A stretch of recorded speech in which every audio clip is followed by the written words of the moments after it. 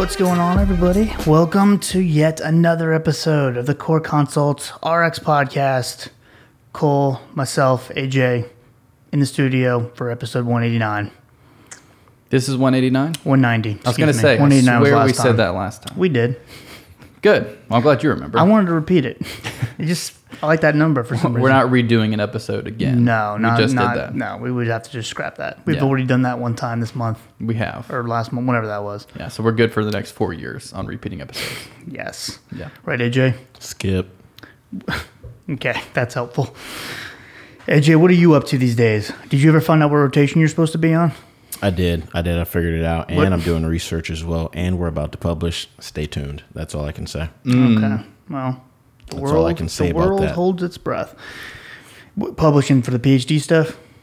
Maybe. Is it groundbreaking? Are you even in the PhD program yet, or are you still faking? I'm technically now in. I've been accepted. I'll check with Amelia. I don't know if I believe that. Triple check. Have you've been accepted for real? Yeah, and I have her email address, so right. I'm just gonna CC myself on that. So you hacked her email. Okay, cool. No, that's cool, man. So you're going to finish the PharmD and then just continue the research project until you get your PhD? Yeah, I've got school. A lot of school. Yeah, that's too much. That is a lot of school. I don't know. Me and Cole are thinking about going back to business school. Yeah. Really changing it up. Yeah. Be one of those business majors have the most fun. Do they? Oh, man. Not to hate on anybody who was a business major. Are you talking about MBA or like undergrad business? So, yeah, no, dude, me and you, we're going to Harvard Business School. I'm sure they have fun too. I don't know if we'll get in. I don't like my chances. Yeah. I don't want to go back to school. I'm just kidding. I like to teach school and then leave. Same, but I don't teach school. It's fun. It's fun to teach the class and then I leave, and then I have no test that I'm required to. I just get to watch people sweat and take tests. That's much more enjoyable. Yeah, I guess your test is the teaching. Right. And whether you do a good job of that. And honestly, A+. Couldn't be better. Couldn't be better. Anyways. So, what is this episode? So, it's another accredited episode, It's right? another accredited episode. ACPE-Accredited, thanks to our friends over at freece.com. Once again, they have partnered with us, and if you are an unlimited member of their website, freece.com, you can get access to 1 hour of continuing education credit. After you listen to this episode, go take the post-activity test, pass it, and you'll get your credit. To access the actual test, you have to use the password CENTRAL, CENTRAL, as in central nervous system, all capital letters, and take the 10-question quiz, get 100, and you get your credit. And if you are not already a member, you need to correct your path and check out all of the different programs and all the content that they have on their website. They have so much good stuff on there. Unlimited membership, you can get a discount right now. So we also have a link to the discount code in the show notes as well. We'll have a link to the actual list of podcasts for those of you who already are members. And you can kind of look through and peruse the library that we've sort of established with them. So we got several of them on there now. So make sure you check that out, and appreciate Free CE continuing to work with us.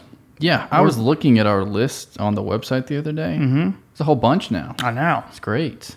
We've been cranking them out. We really appreciate them continuing to, work. They must really couldn't find anybody. Must have really been they could probably got some people that are ready to bring on board and actually do the show correctly. But we've enjoyed our time. For now, they're letting us stay. That's very nice of them. Good. It's kind of like they're like, let's give these poor guys a turn. That's what it feels. So what are we talking about today? MS, multiple sclerosis. Yeah, it's been a long time. I don't think we've done this in like the last couple of years. It's been at least 3 years. Yeah. At least. This was one of our early ones. Was it? Yeah, and there's been a lot that's happened since then. Yeah, probably. Even in the last year, we touched on one of the recent MS medications in our new drug update episode. But we'll hit that again, and then there's a couple other newer ones in the last couple of years that we'll be touching on as well. Yeah, right? Yep, absolutely. All right. Where do you want to start? I guess just some background information. Multiple sclerosis, what is it? It's an immune-mediated inflammatory disease. So what it's doing is it's actually attacking the myelinated axons in the central nervous system. It destroys the myelin and the axon, and various degrees of damage, and eventually, in most cases, the disease kind of follows this sort of relapsing, remitting pattern.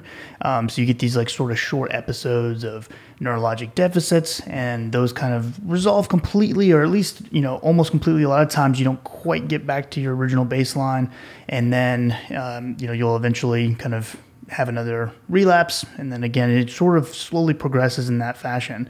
Now there are cases where patients will just have a progressive or secondary progressive deterioration, which obviously is much worse prognosis and much worse quality of life for the patient potentially, and we'll kind of touch on that a little bit later too as far as the medications. But the true like foundation and cause of MS, it's not 100% known. They think it's some genetic susceptibility, could be certain, non-genetic triggers, whether it be some sort of a viral infection or something along those lines, some kind of a deficiency in certain vitamins or things.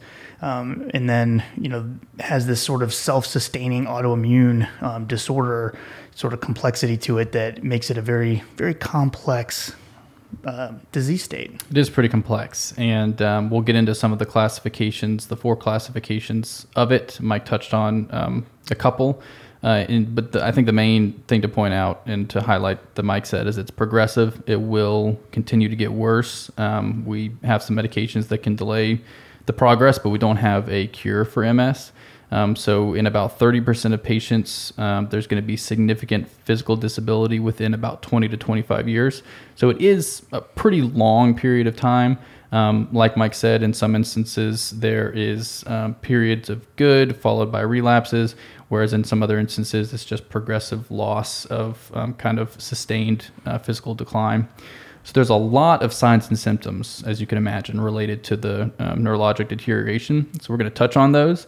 And then at the end, we're going to talk about some kind of ancillary medications that aren't specifically for MS that can help with some of these signs and symptoms. So sensory loss, paresthesias is usually an early complaint. Patients can also have various spinal cord symptoms. So motor symptoms would be muscle cramping. That's usually caused by spasticity that they have. They can also have autonomic symptoms like bladder and bowel incontinence, as well as sexual dysfunction. That's very common. Cerebellar symptoms, they can have something called the Charcot triad of dysarthria, or they might describe that as scanning speech. And you may recognize this, but it's like if a patient is kind of saying a word piecemeal, syllable by syllable, and there might be different emphasis on different syllables with pauses in between, so just difficulties in speech. Also nystagmus of the eyes and an intention tremor. Optic neuritis can occur over time. Trigeminal neuralgia, so bilateral facial weakness. Focal myokymia, irregular twitching of the facial muscles, may also be a present symptom. Various other eye symptoms like diplopia, heat intolerance, nerve pain. So they can have chronic pain syndromes. This is very common, 30 to 50% of patients. So a lot of times there's medications that we'll give to help with the kind of central pain that's coming from the breakdown of the neuron. Depression, very common. And then patients can even have seizures. I think 5% of patients have seizures, as well as other psychiatric disorders like bipolar disorder as well. So lots of stuff. Coming in strong with the medical terminology, Cole. Yeah, did you like how I had, before we started recording, looked up Charcot triad of dysarthria? I bet you hadn't heard of that one. No. I mean, I've read it, but I've never. I'm sure at some point in my life I've said it out loud. But no, you nailed it, dude. I was really proud of you. I've never seen those 4 words put together. No. I did a neurology rotation. I remember seeing that. Okay. No, shout out to Mark LaPointe. I mean, I work closely with MS. I guess you're right. I guess usually I just see it. I have seen scanning speech. I haven't seen that specific terminology. I'm pretty sure we have scanning speech when we on this podcast. I know. And according to the mean iTunes comments. I know we at least have a flat affect with our voice. I think we need to get checked. AJ, schedule us an appointment, please. Done. Thank you. So prevalence, it obviously estimates, but in the United States, we see somewhere between 58 to 95 per 100,000 patients in the population will contract MS.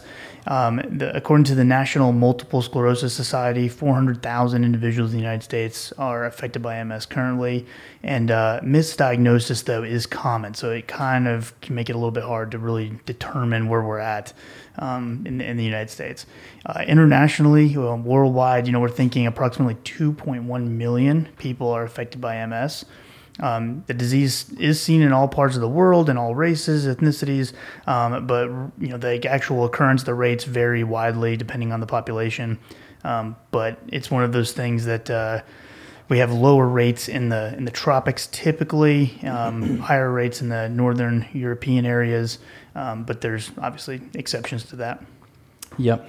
And as far as how to diagnose, so the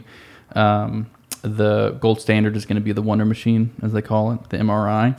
The MRI imaging, sometimes that's not available, or sometimes the findings are non-diagnostic, so you can do a lumbar puncture as well. The central spinal fluid is evaluated for oligoclonal bands and intrathecal immunoglobulin G production. And this can be characteristic of MS as well. But like Mike said, sometimes it's difficult to diagnose.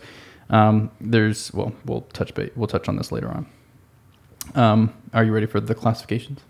You know what? I'm so ready. Let's do it. Unless you had anything else before that. No, go for it. Okay. So there's 4 classifications. The big one and the most common that Mike referenced is relapsing remitting MS. This is up to 85% of patients. This is unpredictable attacks, which may or may not leave permanent deficits, followed by periods of remission.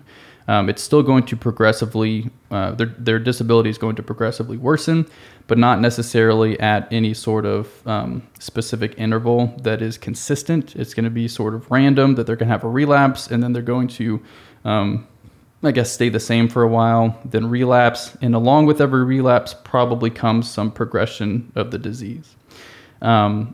Then less commonly, we have 3 other subtypes. We have progressive relapsing MS, which is more of a steady decline in function with superimposed attacks along that line of decline.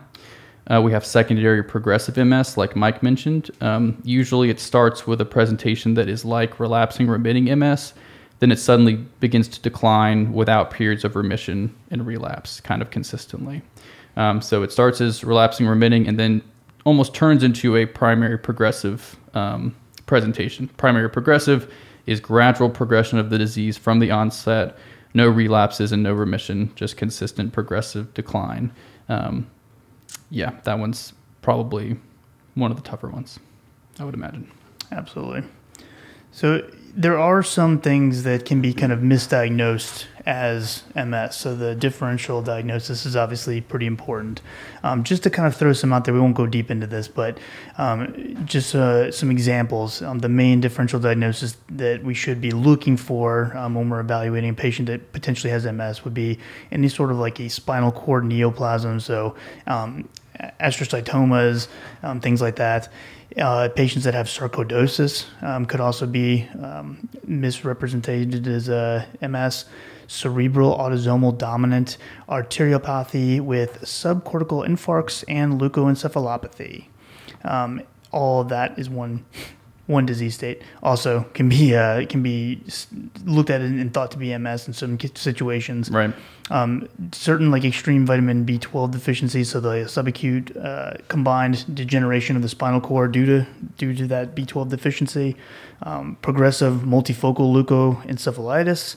Vasculitis, and it kind of goes on and on. But obviously, this is where the specialist is going to be taking over, probably even much further than that, or much earlier than this. But they're going to definitively say whether or not the patient truly has that. Yeah, more than likely, these patients will not be managed in primary care for very long. You'll refer them to a specialist. I mean, you can follow the primary care providers can follow up with them and monitor and that sort of thing, but they'll probably still follow up with a neurologist for the duration of the disease. Though it's not a immediately fatal disease, and so if a patient has an issue with medications or medications are getting switched around, it's a progressive long-term disease.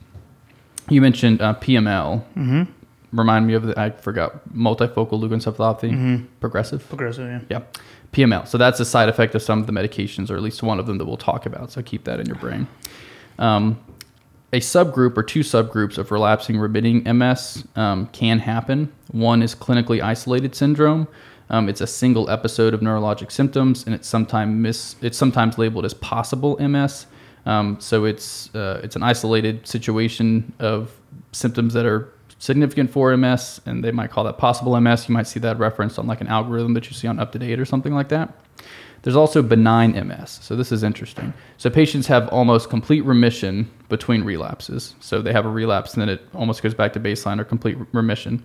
15 to 20 years after diagnosis, they have little, if any, accumulation of physical disability.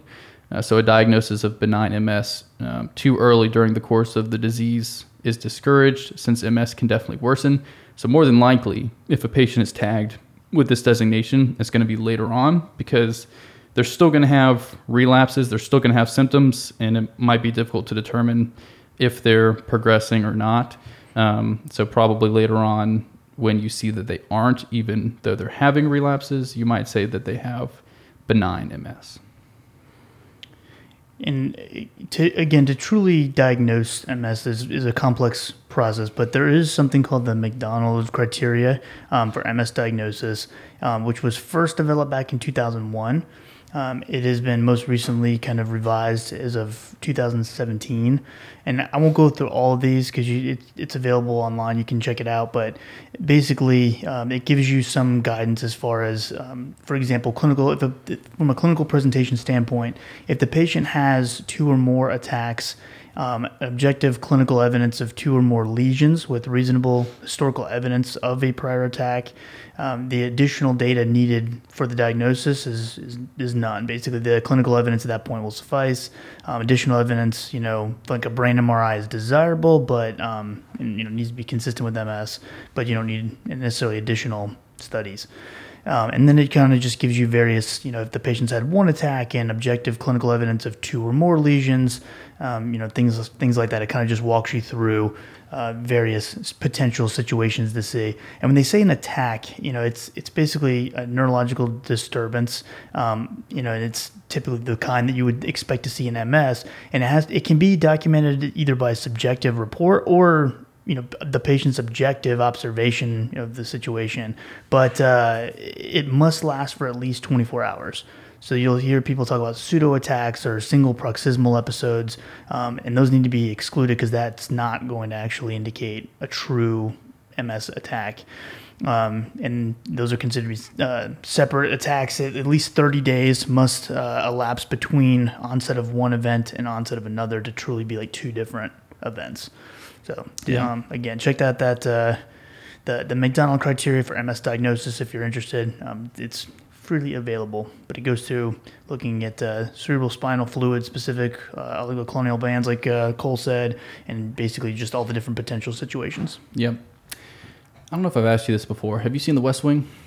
I've seen like commercials. I've never watched it. Are you familiar with it? Not really. So it's a political drama from the 90s. It's very good. I'd recommend it. It's on Netflix. At least it used to be.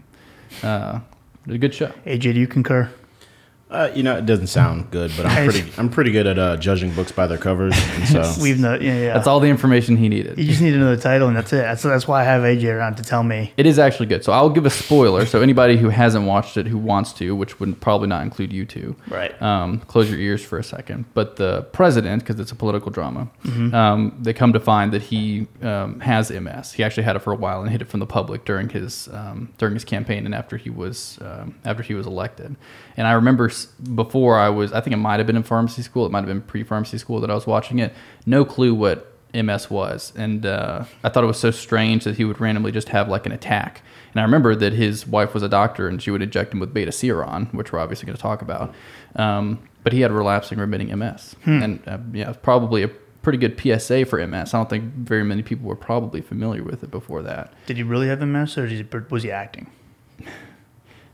Thank you, AJ. AJ, he's looking at me like I'm crazy. The actor is Charlie Sheen's dad. So no, he did not have. So yeah, he says he's got some other stuff. He did not have MS. Yeah, but in the show, he probably wishes he did compared to all this stuff. Charlie Sheen's dad did have MS. Yes, or the character that Charlie Sheen's dad was playing. So you got to specify. Estevez. President Bartlett. I just remembered his last name. Bartlett. Yeah, Bartlett. So, anyways, for anybody who hasn't seen it, it's a good show. I don't have time. Okay, so the next thing I wanted to touch on was once you are diagnosed. When you are diagnosed, the situation, how you respond, does kind of matter as far as your prognosis over time.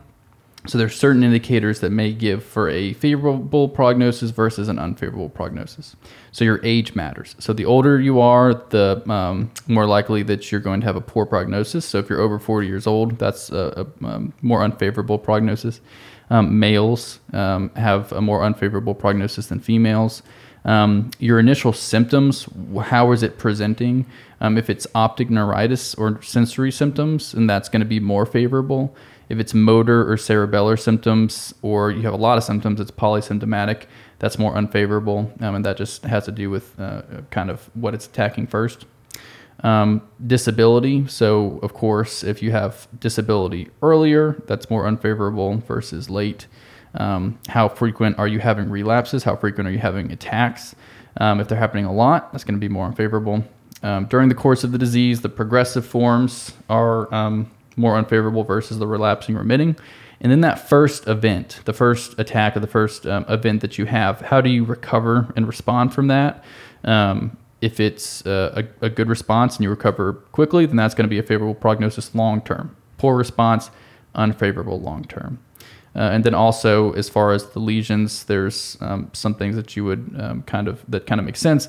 If the lesions are growing rapidly over the course of MRIs, that's going to be worse. If it's a single lesion, that's going to be better than if there's multiple lesions. So there's certain things that they can look at to kind of assess how it's going to progress and whether they have a more unfavorable prognosis over time. Good stuff. Can we jump into the meds? Yeah, I think we're ready for it. Anything else before that? Nope. AJ, anything else? You lost me at the primary focal leukoencephalopathy. Okay. Oh, he's Googling. Lost at the PML. AJ, well, we'll circle back to it. We'll come back to it. We're not gonna. We don't use that term in this podcast. Circle back. That We'll drives me return to crazy. Yeah, we'll circle back to that in another meeting. I know. That's the worst. I'm like, let's just deal with it now. Yeah. How about we just finalize it and then we don't have to go to That is another like meeting. classic meeting terminology. Oh though. yeah, You hear about it all the time. Just because people watch TV, they watch West Wing, and they go, "Oh, that's how." They go, "That's how people act." They watch And AJ then on they West just, Wing. They just do it in real life, and they think, "I'm a businessman." Yeah. What's And a in better reality- term for that? I'll get back to you on that. I'm super lazy, and I don't really know the answer, and I don't feel like looking it up right now, so I'll come back and do it later when I feel like it. Meetings. I don't think either of us are meeting people. Oh my gosh, I literally can't wait to miss every meeting that I'm ever invited to. I will say that some small percentage of meetings have a purpose, But very small, but the vast Yeah. majority of meetings, are a complete and utter waste of time. yeah. Yep, absolutely. It's insane. Now, of course, I'm not talking about my department. I'm talking about culture. I'm just saying in general. No, I know for sure. I mean, I'm talking jobs that I've had in the past. I mean, it's just like Of course, not my whatever. current job. No. Well, The previous jobs. It's definitely, I feel like I'm pretty open about my anti-meeting, rhetoric. Yeah. So yeah, it's very prickly between us, me and You and meetings don't have a me and great work. relationship. No. I'm like, email me that. We got stuff to do. We're trying to cure Hep C, fix diabetes. We're gonna sit in a room and eat carrots. It's so annoying. Anyways, that's my first order of business when I'm president. Is I'm canceling every meeting in the whole country. That was more- oddly no more specific. meetings. Carrots. I know. What's with the carrots? I don't know. You always have like a veggie tray or some stupid thing. You gotta waste 8 minutes you doing that. You got good meetings then, dude. With ranch? Yeah. Yeah. Or Is there celery? probably? I mean, With dude, ranch? Nice, dude. It those must are be like nice. $10 at Harris. I don't know what you guys are That's doing. my kind of meeting. Oh my gosh. Listen, I don't get food at my meetings. Cool. Lunch and learn. First I know. Cole won't spend 80 cents on shrimp with his hibachi. Now he won't splurge on the vegetable tray out of the almost expired section. You of know the what I did though? You inspired me. I decided last time I got hibachi to do fried rice instead of white rice and pay the extra 50 cents. Well, how'd that feel? Liberating, right? It was pretty good. I mean, it still hurt. recovering. It hurt to think about, but it tasted good. Still recovering from that one. Yeah, I would not be able to get the money out of my pocket fast enough. Oh, I'm going to improve my meal? Yeah, let's go. Do you do double meat? Dude, I just see what I'm feeling that moment, and I just do it. I don't even think about it. Couldn't imagine. I just figured Must be nice. It must I be probably good. won't be homeless from this, so let's just wing it. Right, AJ? Absolutely. And if worst wrong. case, I'll just live with AJ. So wrong. AJ, I'm moving in. No meat. No meat. No meat for me. Vegan. Okay. He's a vegan now. Okay, well, AJ's trying something new. I say no vegetables with my hibachi. I like vegetables. Okay. Yeah, you gotta have a mix. We're all so different. Look at us. I know. Very diverse group here. It's a melting pot. A melting pot. That's what this podcast is known for. Okay, interferon. Let's talk about that instead of this. People are already like getting annoyed. They're gone. Yeah. What people? Whoever listens. 3 people to listen. Interferon products. So we have our interferon beta 1A, interferon beta 1B, and our pegylated interferon beta 1A, which is the longer lasting injectable option. So that one is specifically going to last about 14 days. The beta seron, which is the interferon beta 1B, that one is going to be every other day dosing. Whereas the interferon beta 1A, the Avenox, or Rebif is going to be either weekly, or Rebif is 3 times per week. So you have to kind of figure out what the patient is willing to administer, and will follow as far as adherence goes. The mechanism here is thinking of it in terms of like altering the expression and response to surface antigens, which is going to, enhancing the immune cell function, if you will. This can cause a lot of different side effects, though. So some of the more serious ones to kind of be aware of can cause psychiatric disorders, to depression, even leads potentially to thoughts of suicide in some cases, especially in the case of underlying, behavioral health issues. Injection site necrosis, so not just a reaction, but even necrosis. Increased LFTs can cause hypo and hyperthyroid dysfunction. It's a little bit of like a amiodarone type thing going on. Mm-hmm. More commonly, though, it gives you this really awesome flu-like symptoms following administration. So, and I actually have seen this firsthand. It's really rough. The patients feel terrible, for anywhere from minutes to hours after getting the injection.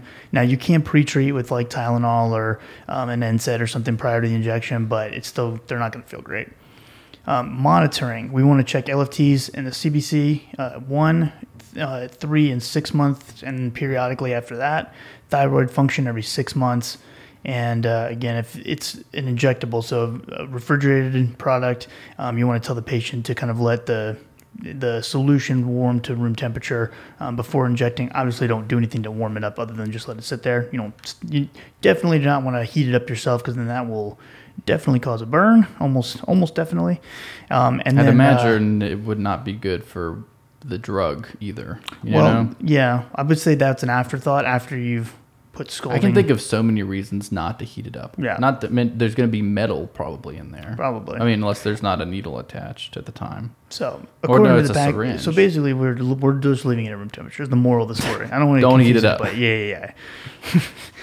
There's also a very small like air bubble in the pre-filled syringe formulation, and so just make sure you do not expel that, because that's supposed to be there. Yeah. It's a sub-Q needle. It's not going to hurt you. It's not an IV. Like, it's not going in the arm. People People think that it's like, I know. I can't inject a bubble. People say that about an IM shot. I'm like, oh yeah, watch this. Put it right in their arm. Freak them out. Hit a vein. It's a good game. It's all over. Yeah. Oops. Sorry about that. That's important to mention that these are refrigerated. The interferon products are refrigerated. I think all the injectable products that we talk about are going to be refrigerated, and you're going to want to take them out, get them to room temperature before you inject them. So the next injection we have is glatiramer acetate. It's branded as Copaxone. It's another sub-Q injection. It's an immune modulator for relapsing forms of MS. Don't know exactly how it works, but it's thought to induce and activate T lymphocyte suppressor cells. There are some warnings to be aware of. Lipoatrophy as well as chest pain. It can cause both of those. Injection site reactions are pretty common. Also increased risk of infection, diaphoresis, and trouble breathing. Instruct the patients to rotate the injection sites, so it can be injected in the tricep, in the abdomen, in the thighs, even the hips if need be. So they recommend rotating those sites, and that's going to decrease the risk of injection site reactions as well. Yeah. It's a lot it's a lot of options for administration. Don't really think of the hips too often. But no, that seems awkward. Yeah. Probably actually the least least painful though. You get a lot of There's a lot yeah. of meat there. Yeah. I like how you said the mechanism. We don't really understand. It made it sound like you just were like too lazy to look look at it. Like I don't really know how that works, and Lexicomp's down right now. But then I listed it. You did. No, I I'm said just it. kidding. Because what you would have really done is grabbed Pearl's app. And when I say we, I didn't mean me and you. I just Right. meant the In community general. at large wasn't 100% sure. Right. This is what they think.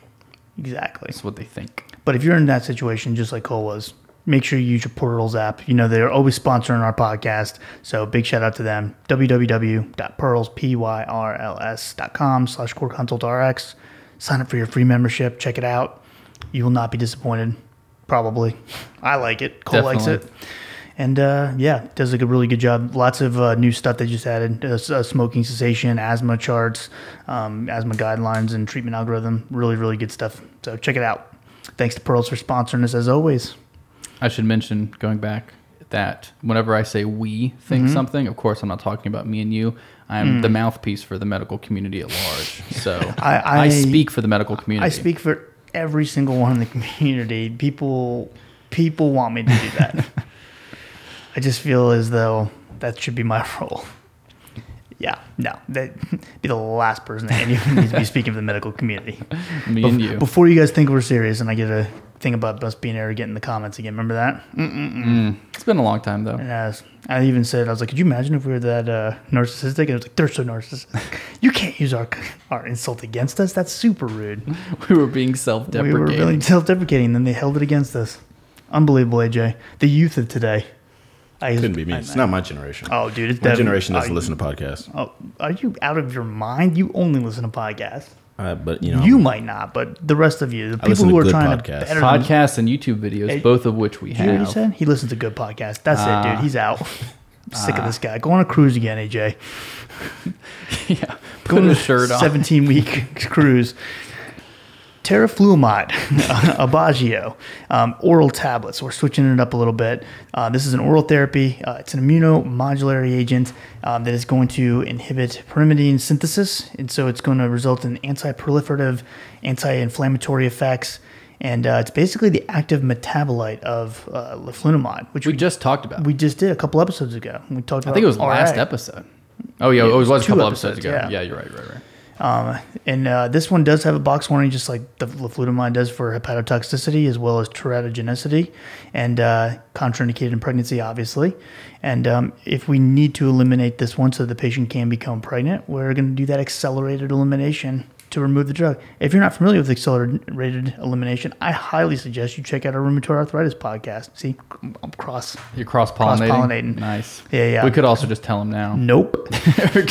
We're gonna leave it for We're later. going to leave it there because you guys can be like, what is it? Or you could just Google it and find out probably way faster. But yeah, check out the other podcast. We got some decent review of RA. I never like to say good because then someone's going to listen to it and go, See, I always say good. yeah, you're more positive than I am. Yeah, sure, decent. Yeah, cool. It's all right, subpar. What about fingolimod? Is that all you had for Aubagio? Yeah. Oh, okay. We'll come back to like those in a minute when we talk about like the comparisons, but we're Okay. just kind of running through them right now. Yeah, so Gilenya is fingolimod. It's a very interesting one. So it's converted into fingolimod phosphate and binds to phingosine 1 phosphate receptor. So this is an important target. A couple of the newer medicines that we're going to talk about are going to target that sphingosine 1 phosphate receptor, so keep that in the back of your mind. It blocks lymphocytes' ability to emerge from lymph nodes. So there is one pretty important thing to note if you're going to prescribe Gilenya, bradycardia. So it can cause significant bradycardia, sometimes leading to heart block. So patients must be monitored for at least 6 hours after their first dose, and an ECG is required at baseline. So they'll call this the first dose observation. I know just from experience that if you're prescribing it, you're going to work with the manufacturer to where they're going to send someone out. They have a program called the Gilenya Go program. And they're going to send somebody out to the patient's house to administer the first dose and sit there with them and monitor them to make sure that they don't have any negative outcomes. After that, they can take the medication like normal, with periodic monitoring. It's a bit of a process, a lot of paperwork and whatnot, but it can definitely be done. It's also contraindicated in most patients with a history of cardiovascular disease or stroke, and it does have some adverse effects to be aware of. Macular edema, so you do have to have periodic eye exams. hepatotoxicity, monitor LFTs, and then also monitor CBC for myelosuppression as well. You don't see this one as much as some of the ones we're about to talk about, but it's definitely used. We also have another oral capsule option, which is dimethyl fumarate, or Tecfidera is the brand name. This is one that has basically been shown to activate the nuclear factor like 2 pathway. So that's something that's involved with cellular response to oxidative stress, basically. And it can cause this flushing sensation. So to prevent that, we will typically pre-treat with something like an aspirin 30 minutes prior to the dose. Administering it with food as well can help. Some adverse effects to kind of monitor for. It can cause hepatotoxicity, so we need to monitor LFTs. It can cause neutropenia, so we're checking CBC and monitoring that. That is reversible if you do start to develop neutropenia. So we have some room there if we do have some adverse effects, but just making sure that we're keeping an eye on the patients. I would definitely say that this is the most common oral agent that's used, so it's used pretty frequently, especially for patients who don't want the injections. That flushing is significant, and that is a good way to prevent it. There's also a cousin that was approved not too long ago of Tecfidera, branded as Vumerity, diroximel fumarate. And it's supposed to, they advertise that it has less flushing and kind of less overall side effects than Tecfidera. Usually, a patient, well, at least this is just my experience, usually they'll start with Tecfidera and then maybe be switched to Vumerity, just from what I see. But it's out there, and both are available, and it might have a decreased risk for flushing. Is there any insurance issues with that? Like, if they have to start with Tecfidera first? I think it's because, here's the reason now that I'm remembering. I think Tecfidera is generic. Vumerity is not. So they will prefer that you start with the generic Tecfidera, and then if you don't tolerate that, then they'll have you switch to the branded Vumerity. And that's what it is, the tolerating it? It's a tolerance thing. Is there a difference in efficacy that you've seen? No, not that I'm aware of. Okay. A lot of times they'll want to switch to the brand Tecfidera because apparently there is less side effects with the brand versus generic. It's one of those things. But a lot of times insurances say no, and they say you have to try Vumerity first. Yeah. That's what I see. Cool. How often do you deal with MS drugs at your clinic? Me personally, not as much. I see it a lot, but a colleague does it all the time. It's like a full-time deal. Because you do more like epilepsy and migraine. I do epilepsy, migraine, but I cover for MS a lot, so that is why. That's cool. Yeah. So those are oral options. I think we'll touch on a couple more later, I think. So there are IV options. So what we've talked about so far are sub-Q and oral. IV options, there's Tysabri. Is that how you say that? Mm-hmm. Tysabri. Natalizumab. It's, like I said, an IV infusion. It binds to the alpha-4 subunit of integrins expressed on the surface of leukocytes. So this is what we are circling back to, which is the PML, the progressive multifocal leukoencephalopathy. So it has a box warning for that. What it is a viral infection of the brain caused by JC virus, John Cunningham virus, that leads to death or severe disability. So they have a REMS program for it. The REMS program is called TOUCH. Some adverse effects to be aware of with this would be infusion reactions, also fatigue, depression, abdominal and back pain.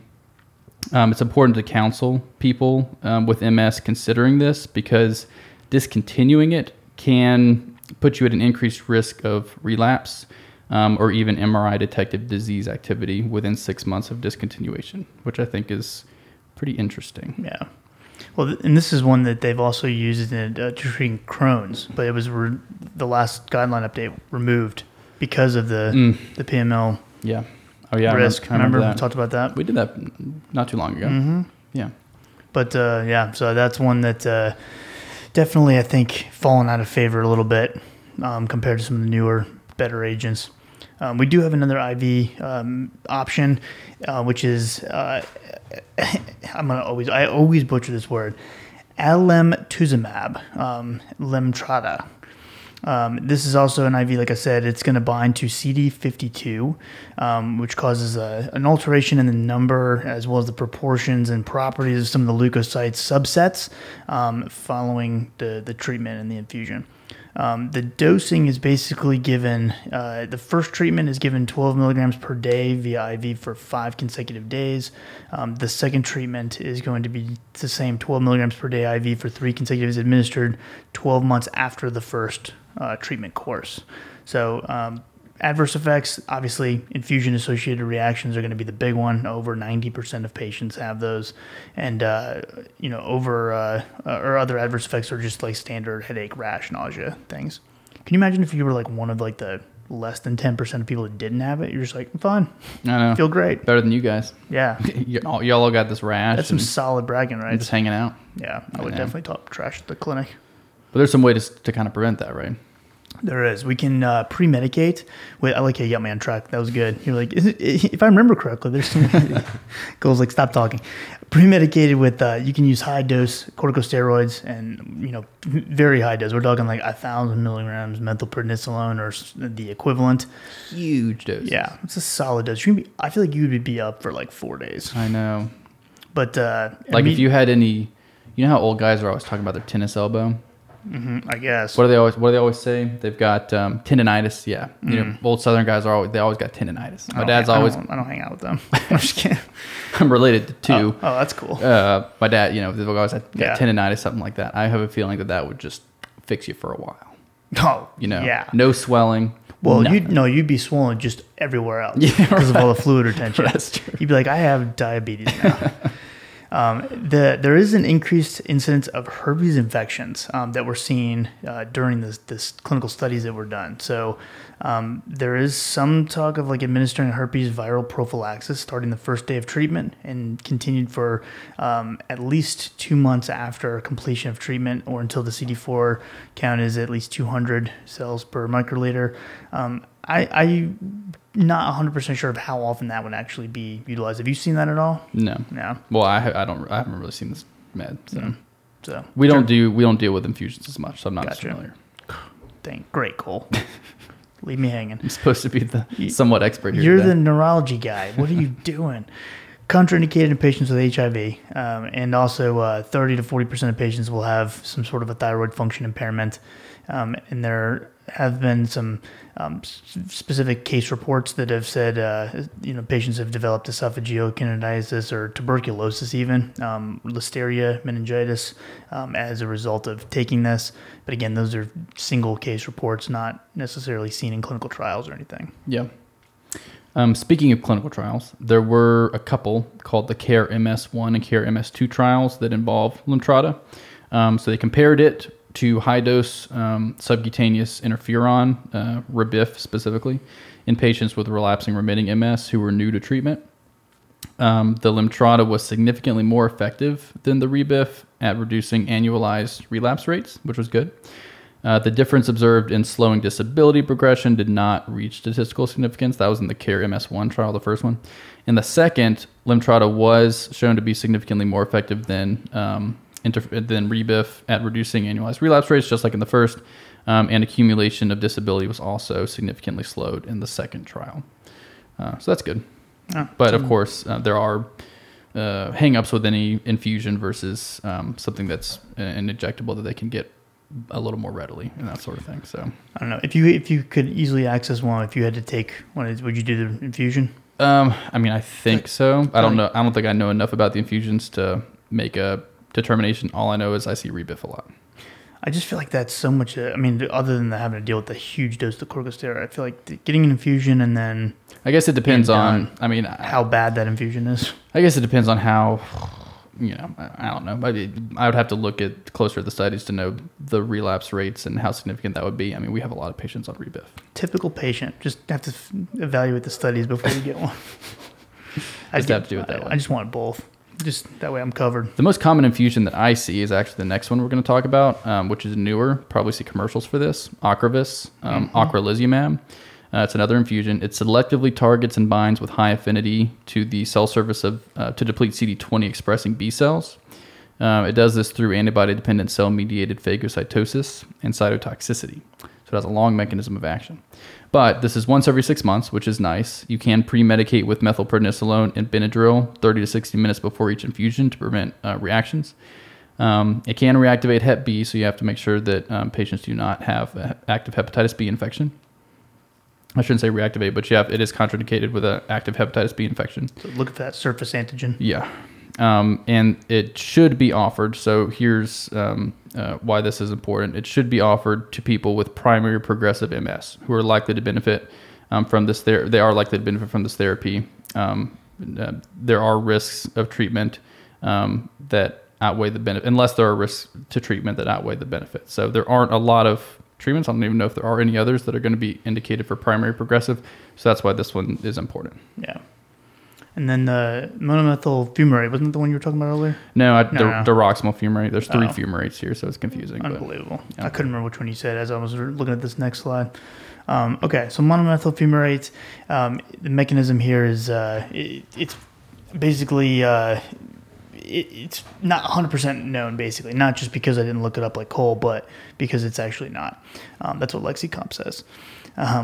So although it is thought to have its anti-inflammatory and cytoprotective properties via that same NRF2 pathway, it's not 100% sure. Warning signs that to kind of keep an eye out for patients, sort of having like flushing symptoms, usually resolves with subsequent doses, but you want to kind of administer that 30, or the aspirin rather, 30 minutes prior to the dose to reduce the incidence and severity. And then hepatotoxicity is also a concern, so monitoring LFTs prior to treatment and then throughout treatment at various stages. Other common adverse effects, the GI issues, so diarrhea, nausea, vomiting, and then also infection risk can go up a little bit. Yes. So there were 4 drugs that have been approved since 2020. The monomethyl fumarate is one, Bafratam. Another is Zeposia. Its generic is ozanimod. So I referenced earlier that we were going to come back to those sphingosine 1-phosphate receptors. Here we are. We came right back to it, just like I promised. So ozanimod has high affinity for sphingosine 1-phosphate receptors 1 and 5. I think the previous one we talked about was just one. Receptor 1. It similarly blocks the lymphocyte's ability to emerge from the lymph nodes. It does have some significant warnings. So AV block, it may result in transient AV conduction delays. And then bradycardia. So a transient slight decrease in heart rate, usually less than, this is what's been shown, less than or equal to 1.2 beats per minute may be observed about 5 hours after the first dose, with another transient decrease in heart rate upon dose titrations. So not a significantly large, 1 beat per minute, I don't think it almost sounds like it's not even noticeable, right? But it's there as a warning. Also some other adverse effects, increased risk for infection, as well as upper respiratory tract infection specifically. It does have some contraindications, which primarily relate to heart issues.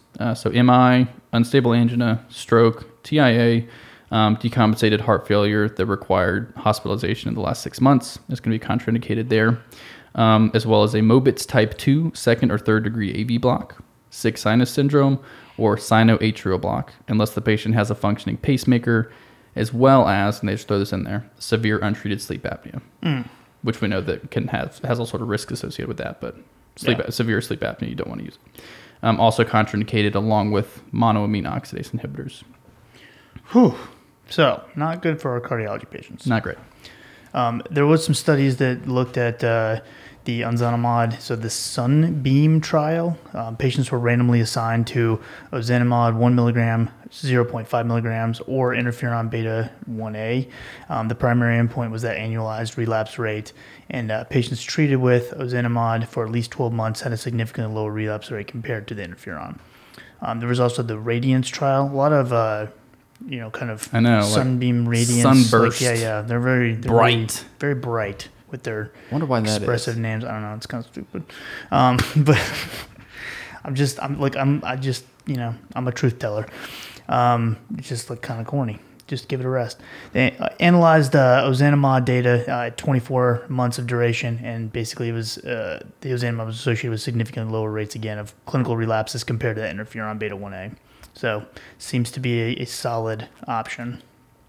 Yes. Compared to our standard. So that's one of our newer ones. The third newer one that was approved in August 2020 is Kesimpta, ofatumumab.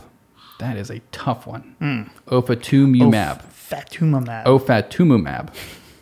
I don't like that one. I don't like that either. So it's a sub-Q injection. This is not acting on sphingosine 1, but it's a monoclonal antibody that binds to the CD20 on some immune B cells and depletes them. It does have some adverse effects of upper respiratory tract infection, headache, and injection site reactions. And this can also not be given to patients with an active Hep B infection or patients who received a live vaccine within the last 2 weeks. Do you want to talk about this trial? Sure. So the Asclepios, I believe is what that is. Asclepios, ASCLEPIOS 1 and 2 trials. That's why you did that, Cole. That's that was so ridiculous. Oh yeah, that's so hilarious because that is, you know how sometimes with the name of a trial, I'm sure Sunbeam is not a perfect acronym. Like I'm sure that they either left out some letters or slipped in some letters. But then this is what you get. This one is I bet it's the exact acronym for whatever this trial was and called. They're like, good enough. And they left it as Asclepios. Yeah. Now Sunbeam doesn't seem so stupid now. I like Sunbeam a lot better after that nonsense. Anyways, ofatumumab was compared and shown to be significantly lower rates of annualized relapse rates, which was the primary endpoint of the study, compared with teriflunomide. It also showed a reduction in the risk of 3-month confirmed disability progression compared with teriflunomide, and it also had significantly reduced T1 gadolinium enhancing lesions and the rate of new or enlarging T2 lesions. So another good option with some comparative data, which I always like comparative data. I do like comparative data too. Yeah. And so we do have comparative data with the newest option. So we referenced this one in our new drug update episode, but it's Ponvory ponesimod. So you'll notice a trend with the drugs ending in MOD. They're going to act on the sphingosine receptors. So Ponvory specifically acts on the sphingosine 1 receptor.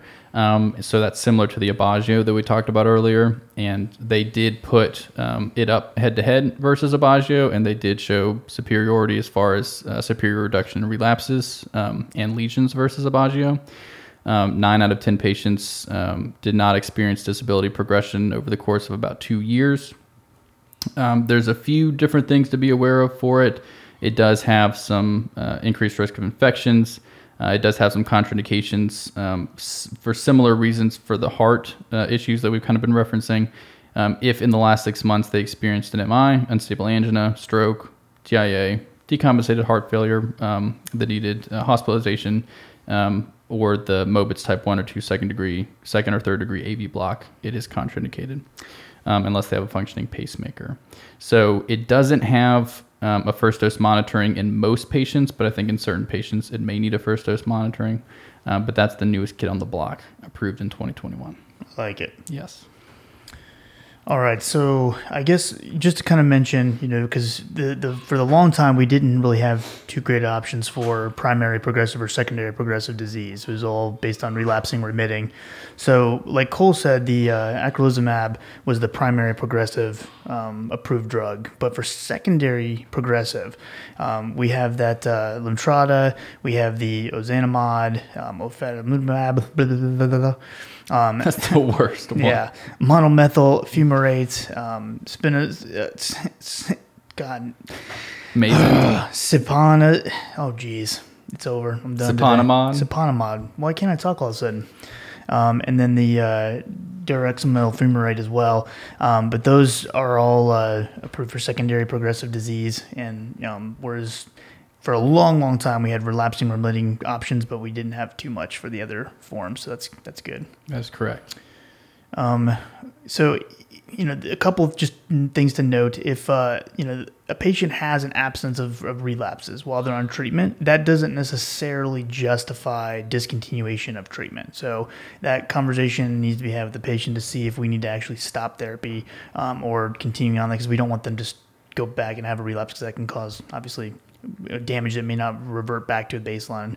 And if a patient is switching from a disease-modifying therapy due to a suboptimal response, we want to utilize an agent with an alternative mechanism. So we're not just picking the same meds, ideally, or same class of meds, ideally.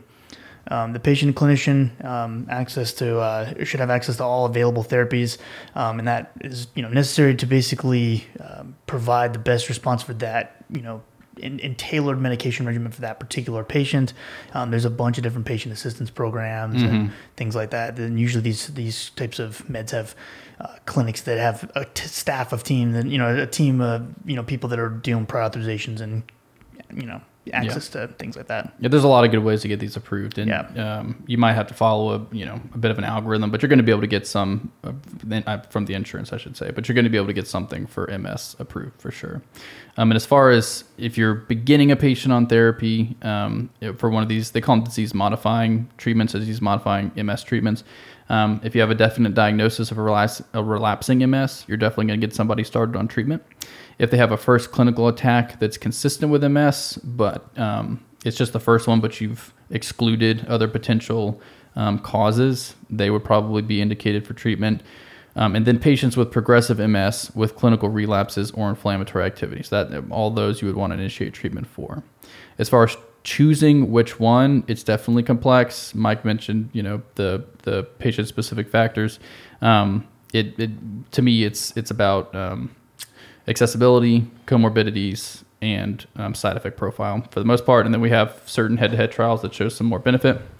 Therapy definitely should be continued indefinitely unless there's clear lack of benefit with the medication, intolerable side effects, inadequate patient compliance, or new data that reveals a reason why you'd want to stop or switch, or if there's a better therapy that becomes available. Otherwise, you're going to continue it, and if not, switch to a different one for sure, because we do have a lot of options to continue to switch to. And sometimes it's hard to, determine whether a patient is having clear benefit because it is a progressive disease, of course. So for the most part, are there less relapses than there were? Is there less progression, less speedy progression than there was? Kind of clinical judgment. Clinical judgment. So a lot of it is related to side effects and tolerability. Yeah. And then updated data that comes out. There you go. Yeah.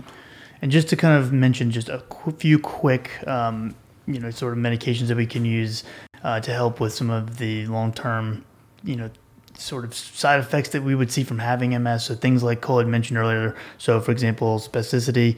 We typically think of medications like baclofen, dantrolene, maybe even like pregabalin or gabapentin would be some options.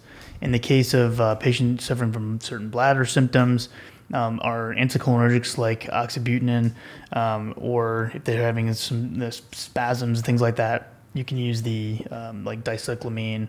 You can also use some of the alpha blockers and things like that as well. From sensory symptom, you can use a lot of like anti-epileptic type meds, so carbamazepine, phenytoin, lamotrigine, and then even like duloxetine, some of the things you'd think of for like nerve pain type. And that's they can definitely have like central acting nerve pain disorders from that too, yeah. Fatigue is the other big one, obviously. And this is actually where I always think about this drug, which is random. It's like the one random thing I remember from MS all the time. But amantadine for fatigue is an off-label use and our treatment option for MS-induced fatigue. And then we, of course, have our stimulants, our modafinils and armodafinils, and then our methylphenidates, our amphetamine salts, and dextroamphetamine, things like that. But yeah, there we go. I think we're already an hour, man. That's great. Flew by. Look at you. It's great. Not saying we covered it all. There is a lot to MS. Oh, yeah. But we really, I think we hit a lot of the important drugs. We hit the new stuff. Mm-hmm. You're up to date. Man. Cole, you're so positive. Yeah, I'm trying to be. People are listening going, I know. People who know me are like, that's not what you're like. My dad's nickname for me is Eeyore. Eeyore? Is it really? I don't think so. Well, I don't believe it. I put on a face. Mr. Swanson, that's rude. All right, guys. So make sure you check out freece.com for you unlimited members already. Make sure you get your credit. If you're not an unlimited member, get the discount code and join the website. That way you can listen and get credit for all of our super fun and interesting episodes. There's so many. And there's so much other better content than that, too. So that's what the real benefit is. You get to actually see much better speakers talk and do live content and stuff like that. So you won't get stuck with just Cole and me. And also, if you have a desire for more like traditional style lectures instead of us going on our tangents and getting sidetracked, check out Patreon. The link's in the show notes as well. So it's patreon.com/coreconsultrx. I have all my lectures that I do for the PA students on there, and a lot of HENT stuff's going up there right now, as well as and I'm putting up practice like pharmacotherapy questions, like board style questions as well. I'm trying to include more of those lately. And if you have any questions for Cole, myself, or AJ, show notes. Check out the email addresses or any of the social media platforms. You can reach us on any of that. And we'll see you guys in the next episode. Y'all have a good night.